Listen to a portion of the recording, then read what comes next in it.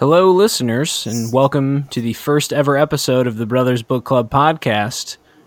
First, from our reset, we're in a new era. It's episode entered 1. A brand new dynasty of podcasting. Total rebrand. Yes. Decided to go back to square one, reset everything. Change it all. which for really diehard listeners will seem odd because the structure, tone, and tempo of the podcast will be identical. But crucially, we have turned over a new leaf, and mostly we started reading again. Yeah. Which, if you're running a book club podcast, is like the essential thing. There just has to be reading going on. Very important. Yeah, it's very important.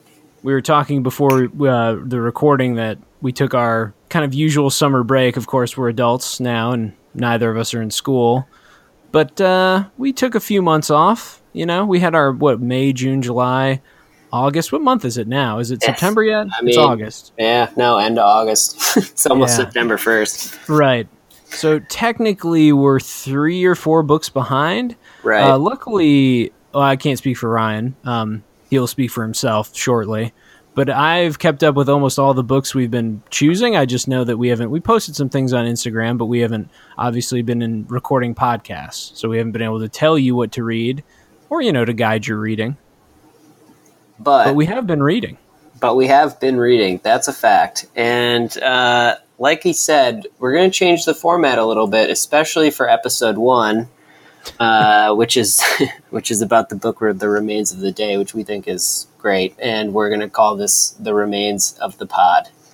Yep. This is it. This is it. This is what this book did to our podcast. Yep. It caused us to go into early retirement and then consider unretiring.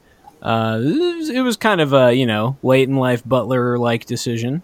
Yeah, I thought I might never read again, but we're back. Yeah, we had radically different reactions to this book. Radically different. Let's jump into the book then. I prefaced not prefaced the last podcast, but on the last one when we chose it, I prefaced by saying I'd read this already. I almost never reread, which may be attributed to how quickly I read it this go. I'd finished it pretty easily. Ryan did not. I did not read it before, and I also did not finish the book yet, as of right now, which we should clarify in the beginning, because I think that's going to affect the format a little bit. Yeah, definitely. So this will be, we've said every time that it'll be short. This one might truly be short. Or I'm going to just go on a soliloquy for the next hour, and then, at the end, Ryan will say yes or no, and then we can hit end recording. Travis will wax poetic about, question 1, I think, going in is, when you were thinking about books to reread, why was this one, you've read hundreds of books in your lifetime. What was this one? What made this stick out for you? Why were we reading this?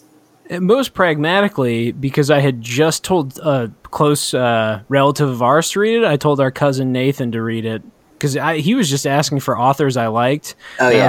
I was trying to think of authors who I've read multiple books by, and that list is actually surprisingly small because in college, when you're reading and I was doing literature studies and you spread pretty thin, it's like you're trying to read a little bit of everybody. Yeah, that makes sense. And that was true in college, and that's been true of just my interests ever since. Yeah. So I very few authors do I think, I have to read, get really into their canon. I usually just try and skim one that's really well regarded and see if that's good.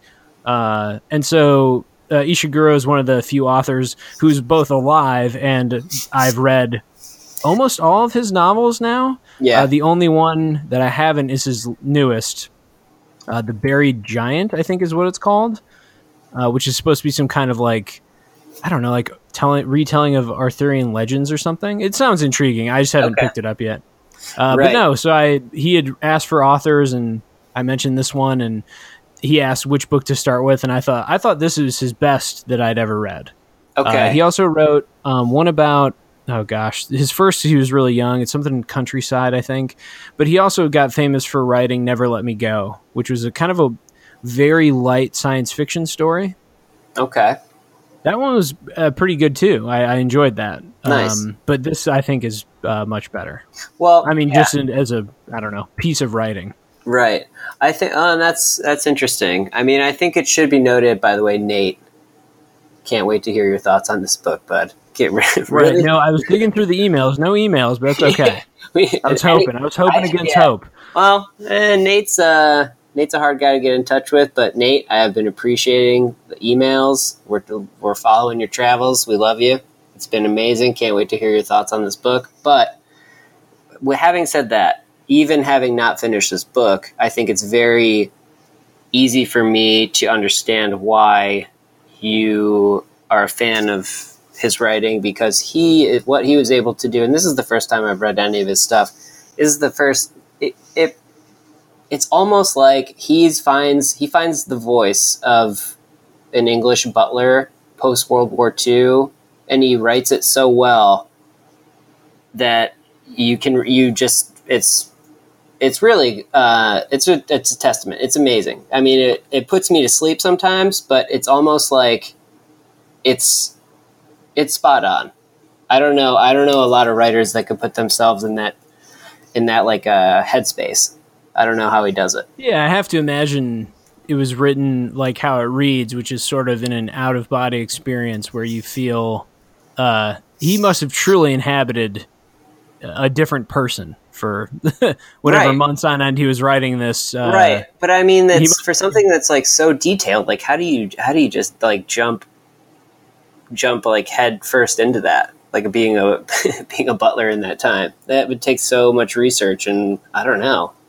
I mean, I know he was raised in England, so I think if you, just look at the book, obviously thematically it isn't like a masterpiece or anything. It's like languages and tone, but just thematically, it's about English manners, English people who behave well and are well-mannered. Right. But high the society problems that can create. Yeah, not every British child is, of course, exposed to that, and that's, also pretty clear in the book, right? When he goes, I have to forget you didn't finish. He goes into a village at some point. Well, no, you might have gotten there, but he does go into a couple villages on the travelogue in his travels, and interacts with some like townsfolk who are, like farmers or laborers who think he's a wealthy, gentleman. There's one point where the town like goes to fetch their doctor, who's their most intelligent, like learned person, and they kind of want him to like quiz their doctor to see if their doctor's actually knowledgeable in world affairs and like knows a lot of things, and he feels uncomfortable because he's misled them to think he's a gentleman. Because that's amazing. I definitely didn't get. Is it Salisbury, the town? Perhaps. Yeah, I think it's the last one before he meets up with Miss Kenton again. Okay. Whatever the trip is before that. All right. Well, I feel like we should just dive into it. I feel like we're getting in. Let's just Let's just go right for it. Yeah. Do you want to start with the fill in the blanks? Yeah, let's do that.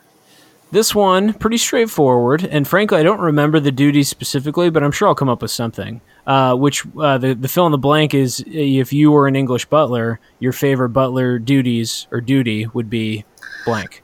Oh boy.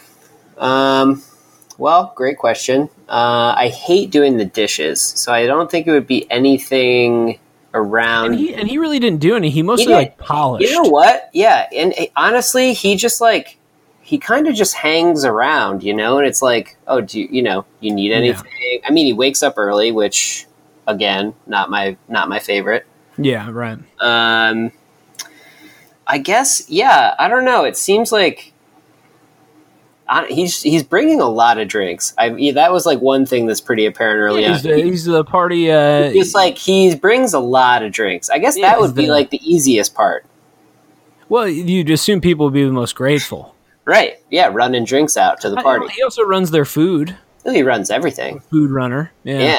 But, and I think, it's Great Britain, you're doing tea all the time.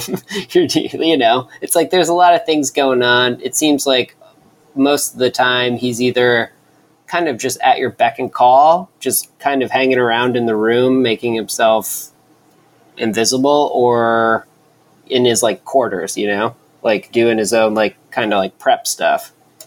Yeah. Unquestionably, mine is an answer that is an absence, because the one chore sometimes I can know to do it, but just don't or get lazy about is dusting. And Yep. just going, and it's like one where if my only thing in my day was to clean things, or I mean, and then Yeah. be available to serve, but Sure. if a good portion of my day was like, well, this is the couple hours I can just clean however I want Yeah. every day, then I bet dusting would actually be something I would enjoy. If there's nothing to dust or very little, I would imagine it would be pretty easy, and it would almost be like amusing. Like, I dusted this yesterday. Why is this dirty now? Yeah, dust accumulates. I've found something about the format layout of my current bedroom generates just ridiculous amounts of dust. I think it's because I have a fan that goes most of the time that I'm in here. Yeah. I like to have a fan running, or when I sleep, it runs. Yep. And I just wonder if that just kicks it around, because I find that my room gets really dusty. I have to dust. It definitely. Oh man, well, it definitely does. You should look into like putting a additional screen or something in there. I mean. Yeah. We live in Los Angeles. It's probably the dustiest place in the world. It's I'm looking at our air conditioner in the kitchen right now, and it just has like a fine layer of dust. Everything is covered in dust. It's dust. What is it, just human skin? You got to live in it. Sometimes you just got to embed yourself in it. I don't mind some grime, but it's just cells, right? Just yeah. I mean, they're not harming anyone. It's not actively. I guess some people do have dust allergy. Not me, which is clear. I clearly don't. You're it's like the opposite. You're like dust. Yeah, you're like, dust. It strengthens me. It's my spinach. All right, so yours is dusting. That's weird. I think so. Yeah, I think so. All right. Well, how about this? How about I start stealing your questions, and you can also ask the same, but I will also start throwing in random questions. I'm basically going to take the viewpoint of the listener. Yeah, you're not the aggressor then. I'm an active listener. Yeah, right. Is what's happening here. Yeah, that's fair. Well, you can start with questions then if you have some. And this part is well, no, it's yours. So I hope you got your answer ready. And I'll kind of chime in here, but it's the interesting part of this book, at least to me, was when you start reading it, it's broken into, I think, 6 days. And it's basically a reflection. It's him basically taking a road trip to meet a woman who he used to work with. And in that road trip, he basically gets to his first stop, and you can tell it's like something he's never really done before, or he's kind of like I don't know, is he like apprehensive? He's kind of like, well, I don't know, but he basically they split the like couple, I don't know, 200 pages or something up into 6 days. So there aren't any chapters really. It's like day 2, morning. Well, yeah. Day 2, evening, like cities and that sort of thing. Yeah. So why, I don't know. What do you think the intention was there? Did you like that? How do you respond to it? I did enjoy it. Yeah, I think as far as any general structure goes, it worked really well, mostly because, I mean, otherwise the story would just be one continuous flashback. I guess to clarify, I finished this book in May, so I kind of, I mean, I have quotes written down and stuff. I don't remember everything perfectly right at the moment, but I don't remember the flashbacks and the present day travel like connecting to each other necessarily in any meaningful way.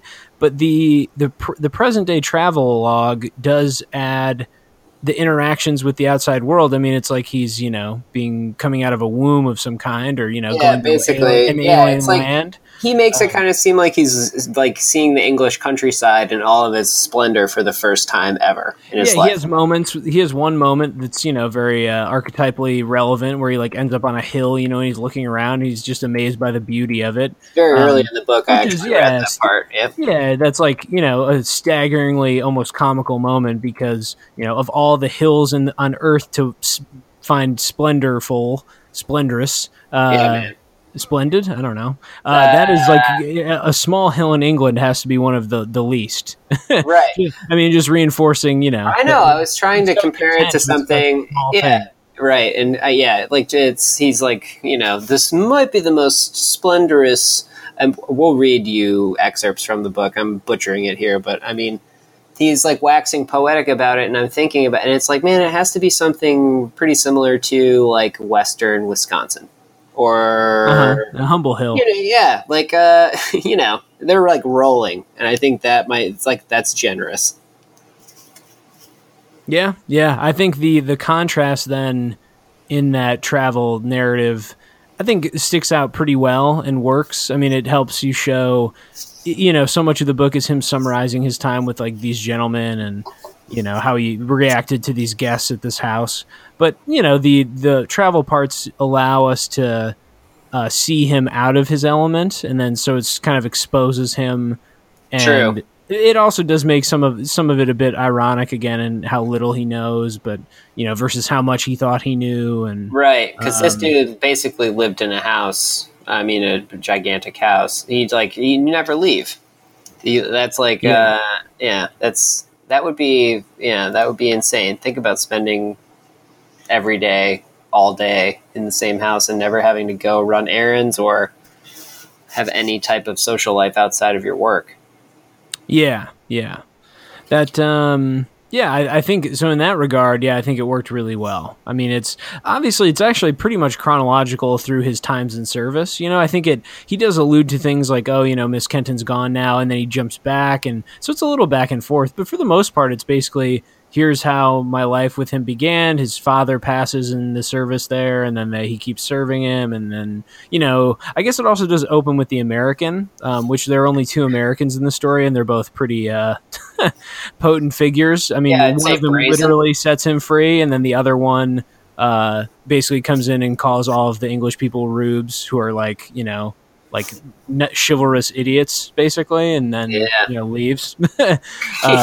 So those are both like pretty. Those are strong interjections into the story. Yeah. But yeah, I think I enjoyed the travel structure. I don't feel that. Yeah, when I was reading it, I don't remember thinking like, oh, this day is a representation of X, or this day 5 clearly is Y, or I didn't connect it to any grander, I don't know, narrative or structural thing. I mean, I guess it does follow a pretty traditional climactic structure, because in the end he, meets with Miss Kenton, which is the central drama, and that gets resolved. So sure. it does do that thing. But I will, I'll also say that, I mean, it does make it a little bit more interesting, at least it did to me, than, super traditional, like chapter 1, chapter 2, chapter 3, chapter 4. It's like, okay. Well, yeah, then the entire travelogue would be chapter 30, and then that would be the last chapter would be, and now I'm leaving and going. Yeah, that would be. Yeah, I think it did work in that regard. It also helped frame it as kind of a slow moving tortoise tragedy, where you just know it becomes clear that like maybe he thinks she'll come back, or maybe he thinks their history warrants her to return, or like they'll rekindle something. Yeah. And it just sets you up for the slow inevitable failure. Right. If you want to call that a failure. But, so it did work in that way, too. All right, nice. Yeah. What else you got for me? Questions for you? Yeah, let's hear them. Why'd you do it, Ryan? Why'd you do it? Why didn't you read this book?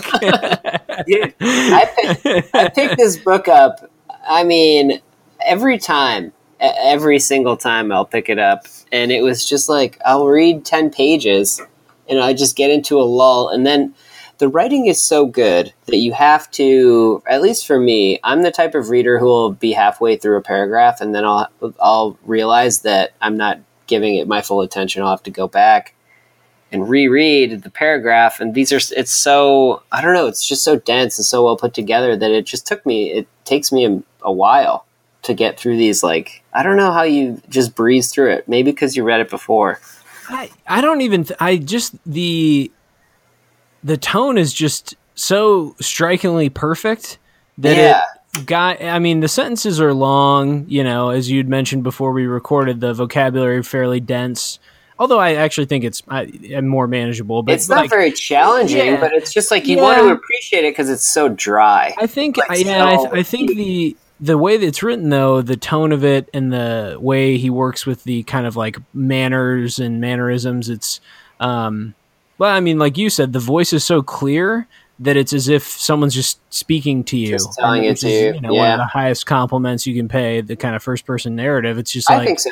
this person is sitting across from me and speaking Yeah. this to me, and You're I have not. to imagine it's got a pretty good audiobook. I don't do audiobooks really, but hopefully they found the right British gentleman to read this. All right. We were also talking about this a little bit before we started the podcast, and I didn't know this, and maybe it would have helped, and I could have watched the movie and faked like I read the book, but apparently it was up for like 8 Oscars in 1999. Anthony Hopkins and Emma Watson? Let me see. Emma Thompson. Emma Thompson. Oh, okay, yeah. Anthony Hopkins. So, I mean, there it is. I'm sure that would be. I have to watch it now, and I mean, I know I will finish this book. This is one that strikes me as when you got to draw those hard lines in the sand, thinking like you're a dead. I don't want it's like I don't want this art to be forced to be another art. I don't know if they can like. What are they going to have him do? Narrate the whole movie? I mean, how would they find the? I suppose they just jam pack it with dialogue, and it's just like, that's how you get a sense of his personage, and you know all that. Like, I just otherwise don't know how they would quite do. So much of the parts I found striking is him either justifying things badly or hedging, or it's the language of like, you know, take backsies basically. You know, there's always a perhaps, there's always a though waiting. It's like just the perfect tone of qualification. You know, it's like Butler tone, English politeness tone. I mean, I'm sure the movie's good. I have no clue. I've never seen it. This one where I read, you know, you have experiences where you finish it and go, yeah, that can't be X. You know, it's like, this can't be a video game. This couldn't be an album, maybe a classical album or something. And I just I can't imagine it being a movie either, but you know, maybe a stage play, but even that I think would fail. There'd be way too much talking and speeches or soliloquies. It's all internalized mostly. Yeah. You're like in this guy's head, basically. Yeah, I don't foresee it, but I'm sure it's good. I've never seen it. Who knows, man? Hopkins might have acted his ass off. Yeah, they probably gave him a lot to do. Yeah. A lot to say, anyway. Yeah, imagine. Yeah. All right, let's see. What else we got? We've got a few more questions that I wrote if you want me to run through them. Yeah, let's run through them.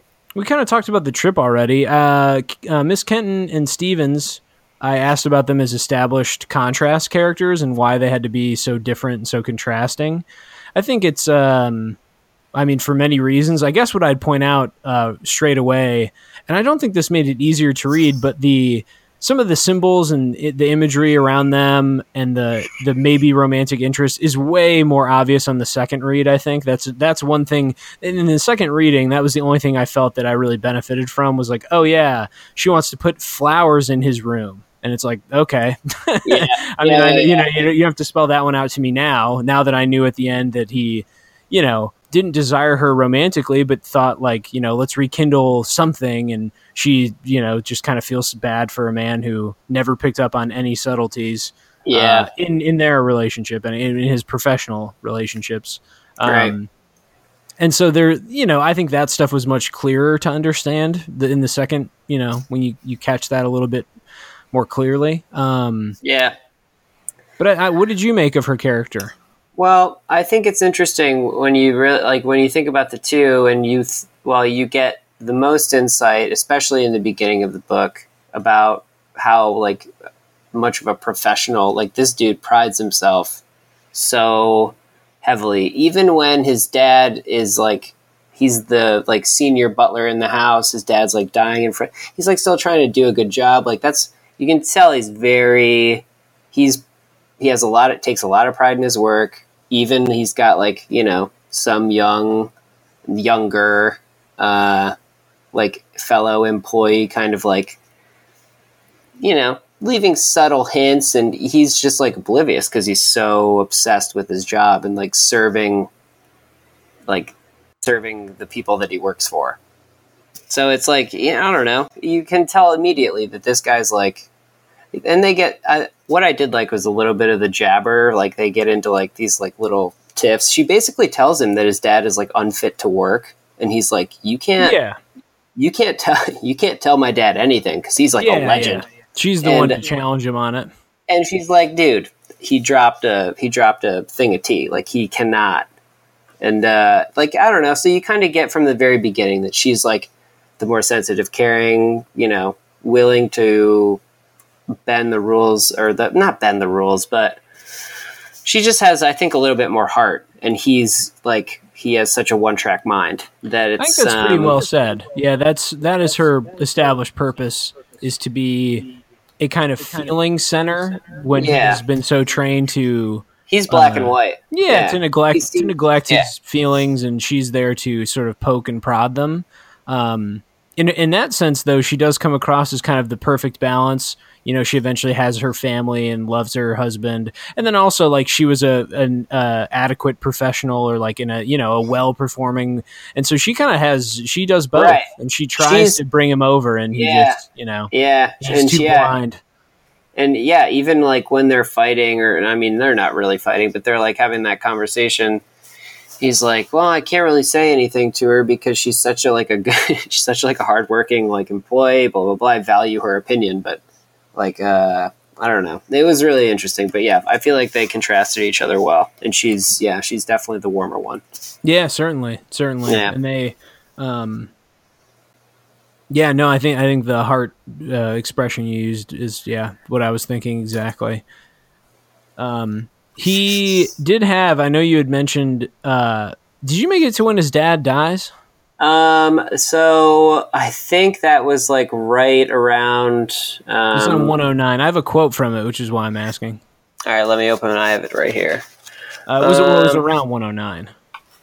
Nope, didn't even make it to 109. Oof, all right. I didn't ask before, and now to find it out live is just gut wrenching. Oh yeah, you can hear the disappointment in Travis's voice. Yeah, it's hard to to have it quantified is that's tough. Well, the only way that I think I could get away with this is because, well, for one, it's episode 1, brand new podcast, brand new. You're right. We are starting off disastrously. Into the pod. I feel like you got to keep the listeners fresh. By the way, Mom, what's up?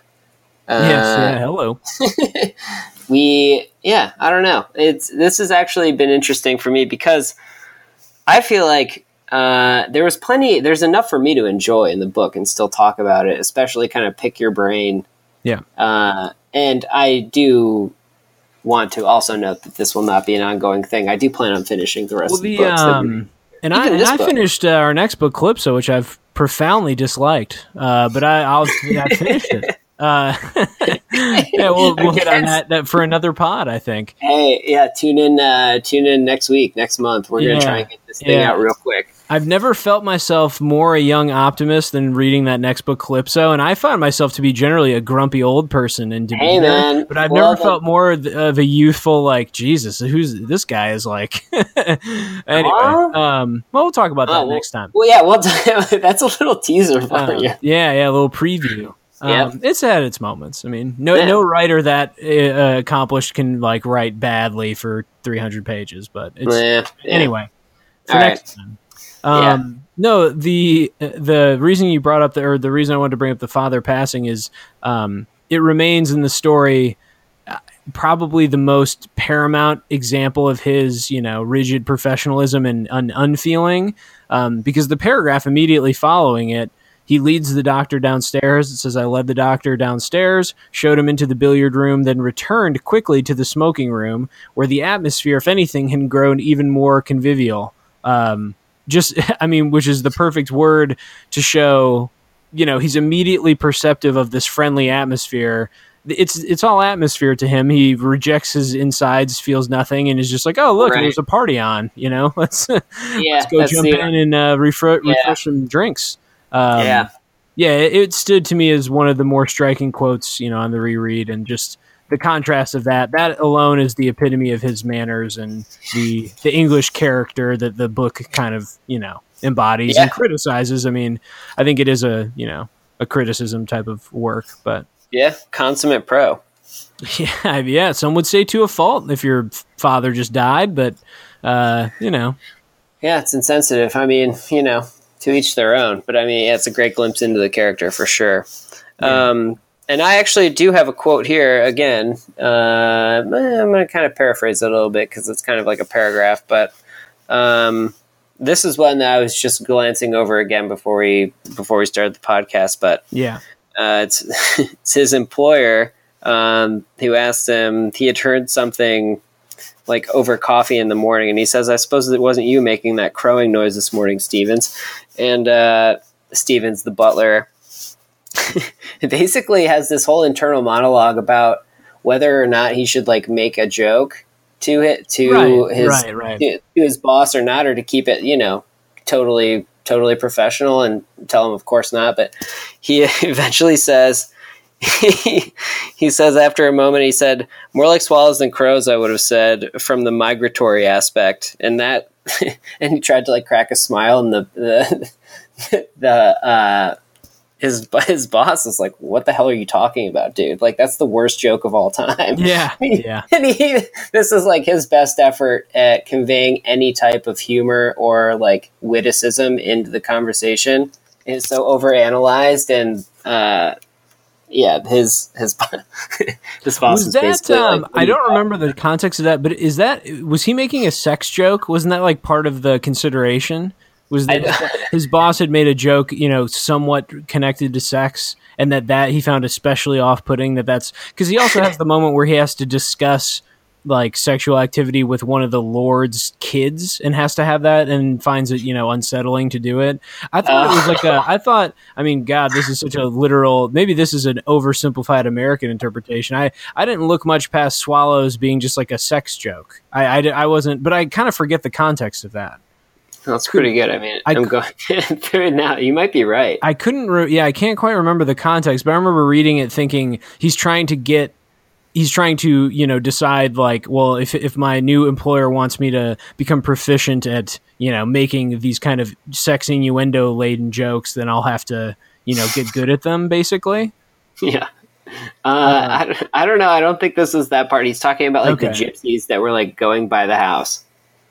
Okay. Because so the migratory aspect being, they move around. Oh, okay. Yeah, that makes a lot more sense. It also plays into that great, like, like the Guy Ritchie Snatch, like gypsy, like British gypsy kind of like mysticism. Yeah. It's like, of course, there was just like people passing in their yard.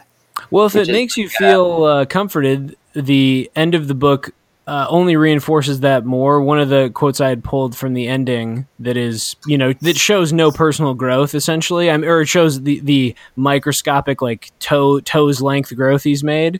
Is he at the end of it, after he talks to Miss Kenton, and then clearly does not convince her to return, and she's happy with her life and family or whatever. He goes to a park or something and is just watching families play. And he says, "It is curious how people can build such warmth among themselves so swiftly. I rather fancy it has to do with this skill of bantering," which, again, to him it is, another, I suppose, pick your metaphor, like chess piece in a person's personality, like that you can just learn this bantering skill.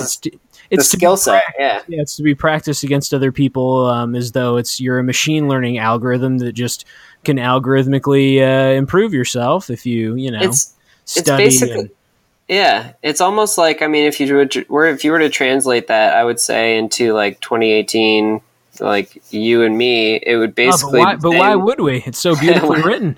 There's a whole 250 pages of it. I know. It's immaculately written, but it's basically like, well, people who, it's like, if you learn how to make small talk, I mean, eventually it's like, oh, I guess how people can get like, so, I don't know. No, I'm butchering it. No, I'm skipping it. Going back on it. See how difficult it is, even in modern speak, even in our common 2018 tongue. Yeah, I mean, that goes to show probably also why I have not finished this book yet.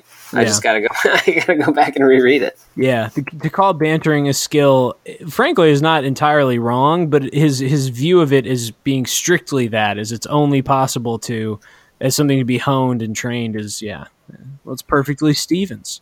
But that by the end is clearly his mindset. Still, he's a total human outsider, in terms of relationships to other. Totally, it's very calculated, and it's very, that made total sense. Yeah, he. The final thing I'll point out as far as quotes go that I pulled, and I remember this at the time that I read it and pulled it, being the I thought just absolute top example. The kind of peak of this hedging is what I thought of it as. But the language is, as you said, the tone we've talked about is like just the most perfect, cautious, justifying everything Butler, subservient tone. But the peak of it is with his bosses, or what would he be called anyway? Not his lord. I don't know. It's basically the owner of the house that he works at, but I keep wanting to say master, but I feel like master is enmeshed in like slave language. Yeah, definitely. I don't feel that's the right word. He uses the word employer a lot. Okay, yeah, I get that is, I guess, the simplest of all. Yeah, it's just weird because he lives there. I guess I would have thought of a different word, but no, it's definitely It's almost like I feel like sometimes he does refer to like, the Lord of Darlington Manor. Right, it's all very classic. Well, when he's justifying his lord's involvement with fascism and like anti-Semitism, those couple of pages. I mean, he does it for a while. It's a chunk of the middle, but. I have page 137 written down. I'm sure it's surrounding those. There's a series of sentences there that are just so artfully written, and the way it unfolds over those pages is just perfect. Well, hey man, that's like the highest praise. Well, yeah, he says, the allegations he never allowed Jewish people to enter the house or any Jewish staff is utterly unfounded, and then immediately, except perhaps in respect to one very minor episode in the 30s, which has been, and so it's it's a no and then but yeah, it is. I mean, it's the perfect. I just keep thinking of like the word hedge, like it's the perfect, hedging language. It's just masterful. And then very soon after, any link between, British fascists is quite ridiculous. And then later on that page, I would say he had visitors of that nature on 3 occasions at the most. It's immediate no to qualifying.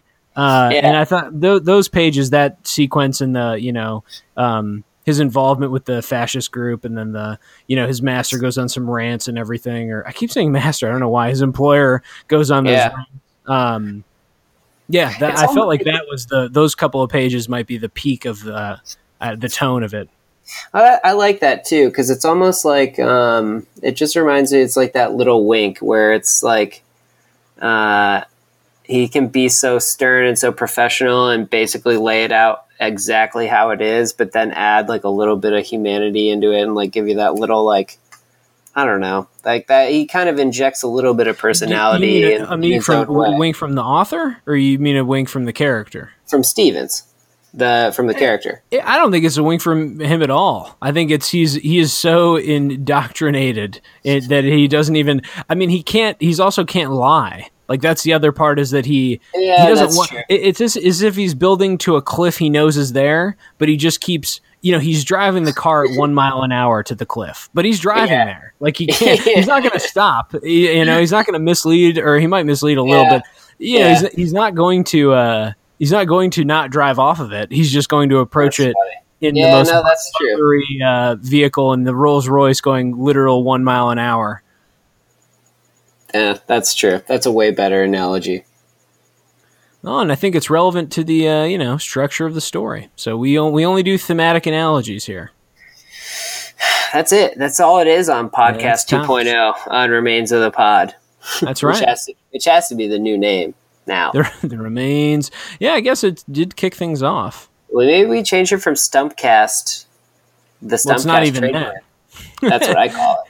I guess we could rebrand Stumpcast. I thought Brothers Book Club had a nice ring to it, but also it's long.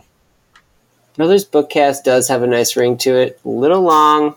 Remains of the Stumped. Remains of the Pod. We'll figure it out. We're going to workshop it. Workshop it. But not now. Those are the final quotes that I pulled. I think I had one more, but we'd already kind of talked about it with one of there's like a quote that Kenton said. But yeah, that's it covers everything I wanted to run through. Just a brilliant book of tone and words. Not a book that deserves too much plot scrutiny. Really, I mean, it's mostly a couple occurrences that he details out, and Yeah, like the travelogue structure, I think works. Adds a little bit of contrast to him as well. Lets him be exposed in the English countryside a little bit. Yeah, totally, man. I mean, I agree. I totally agree. I think it still is like, it's really interesting to read. I definitely recommend people picking it up. Don't take my lack of persistence. Like Steven says on 148, you must not let sentiment creep into your judgment. So even if you feel the book was a slog, you must judge it rightly as a master class. Which I feel like I have. Which is it's master class. Yeah. It's brilliant. It's brilliant. Yeah. As Stevens, I don't think Stevens ever. I guess he doesn't have the current day British slang. Isn't brilliance like a current British slang? Isn't it? I don't know. I feel like that's one that we've picked up from watching soccer broadcasts, English readers on soccer. Which trust me, I appreciate that level of like I don't know. I appreciate. Well, we're getting into soccer now, but I appreciate the announcers. I appreciate it's like the language. There's a sophistication to it. Do you think that I think English soccer commentators have gotten kind of like the Argentinian ones have now become famous for like yelling, or not yelling, but like doing the protracted goal, the goal, that thing. Right. I feel like English ones have now become famous for being hyperbolic. That's like kind of their funny thing, is they have like really dramatic phrases that I guess maybe culturally are more English or something, but it just feels they're a bit more hyperbolic, An American commentator, you score a touchdown, they're like, oh, what a run, or that's great, or look at the, it's kind of simplistic praise. I think the English have just now been, the English soccer commentators are just more famous for being, more dramatic. Oh, yeah. Well, I'm without a doubt. Certain I've heard the phrase absolutely brilliant at least a few times. Oh, you probably hear it once a game. I mean, it's almost guaranteed if somebody scores a good goal. It's like, that is absolutely brilliant. Yeah. That's hands down. So, maybe you did never say the word. Maybe I don't you think have so. to go back. I think that's more of a modern thing. You got to go back and read it a third time. Yeah. I don't. A second read is already a tall order, but I did quite enjoy it. Yeah, it was excellent. Yeah, I don't think it's going to completely flip my reading habits around, but yeah, it was well worth the reread. Hey, no man, regrets, as they say. We all got something out of it. That's you right. Especially. That's right. Let's look ahead then to future readings, although for me they're also in the past. Past readings? I didn't finish the Coen yet. I'm like halfway. So I can't say I'm done with that yet, but if we wanted to pod tomorrow, I could crank it out. It's it's pretty brief. It's 90 pages of poetry, so it's not too bad. Oh, we're going to get deep into it. Yeah, so we have finished for, I don't remember which books line up with which months. No, nobody knows anymore. Nobody knows. Yeah. But we did finish Calypso by David Sedaris, which we will be doing a podcast on in either about 5 minutes from now or a week or I don't know, sometime soon. Yeah, it could be 5 minutes, could be 5 months. I'm gonna bet on the former. if it is 5 months, then you might find the podcast feed to be eternally dry. Yeah, but, I'm sure like I said, I finished it. I think you have 2 or close, maybe halfway. Close. Yeah, halfway. Yeah. I would say that's fair. Yeah. So we'll wrap that one up, sooner rather than later. And then we also have a Leonard Cohen collection of poems, his first ever, which is called Let Us Compare Mythologies. Yep. And that is, so far has been kind of religion heavy, which I suppose makes sense. There's been some ancient Greek and Roman stuff that's crept its way into some of those poems too. Some war, a lot of kind of war imagery. I've enjoyed it for the most part. There's been a few really memorable poems in there, but that's a 90-page poetry collection. You can find that on Amazon. I guess it was out of print, and this is a reprint, so it shouldn't be too hard to find. At least I got mine off Amazon.com. Yeah, me too. I got a hardcover for these plugs. So we're waiting on that Amazon. Utter convenience. Yeah, geez. That's definitely going to be factored into the remains of the pod is going to be corporate sponsorships. New advertising scheme. We are open to opening and ending any show with basically any plug. We don't want to start off with Amazon. We can start smaller, but we're going to work our way up there. I'm kind of hoping a local like auto repair shop contacts me. That would be my dream, is like a Charlotte-based auto repair place. We're talking Bob's about tires or something. Yeah, we're talking about Bruce's transmissions here. Yeah. All right. Well, that's those books are upcoming, and those podcasts are upcoming also. So look forward to those. They will be, as we hinted, sooner rather than later. Yeah, without a doubt. Yeah. Any final words on the Remains of the Day, Ryan, or any other podcast or website-based business to attend to? Website business, there's going to be a couple really cool things coming up within the next few weeks. Travis has written some essays. There's going to be a lot more. We posted the cooking essay. That one's up, and you can find that under the essays tab. And then, there's some other things we can post soonish. There's some fiction, maybe. There's some more video games and rap stuff we might post. Of course. That stuff is always there, just dangling. It will always be there. Oh, also, I should say that another reason why I haven't been reading so much is I bought a PlayStation 4 under your advice. So you're also partially responsible. Yeah, I think now your goal is to. Well, I think I was going to say something damaging to myself that I don't want recorded. But okay. You did ask me. So let's just say the way you have to balance your time is different than the way I have to balance mine. Okay. All right. Well. We're gonna end it there, and That's right. Here's what I'm thinking. I think we stick with the sign off because it is still good, and I think it's still applicable. Yeah, I always liked it. All right, folks. Well, thanks for joining in on the Stumped 2.0 on the Remains of the Pod. We'll see you between the pages.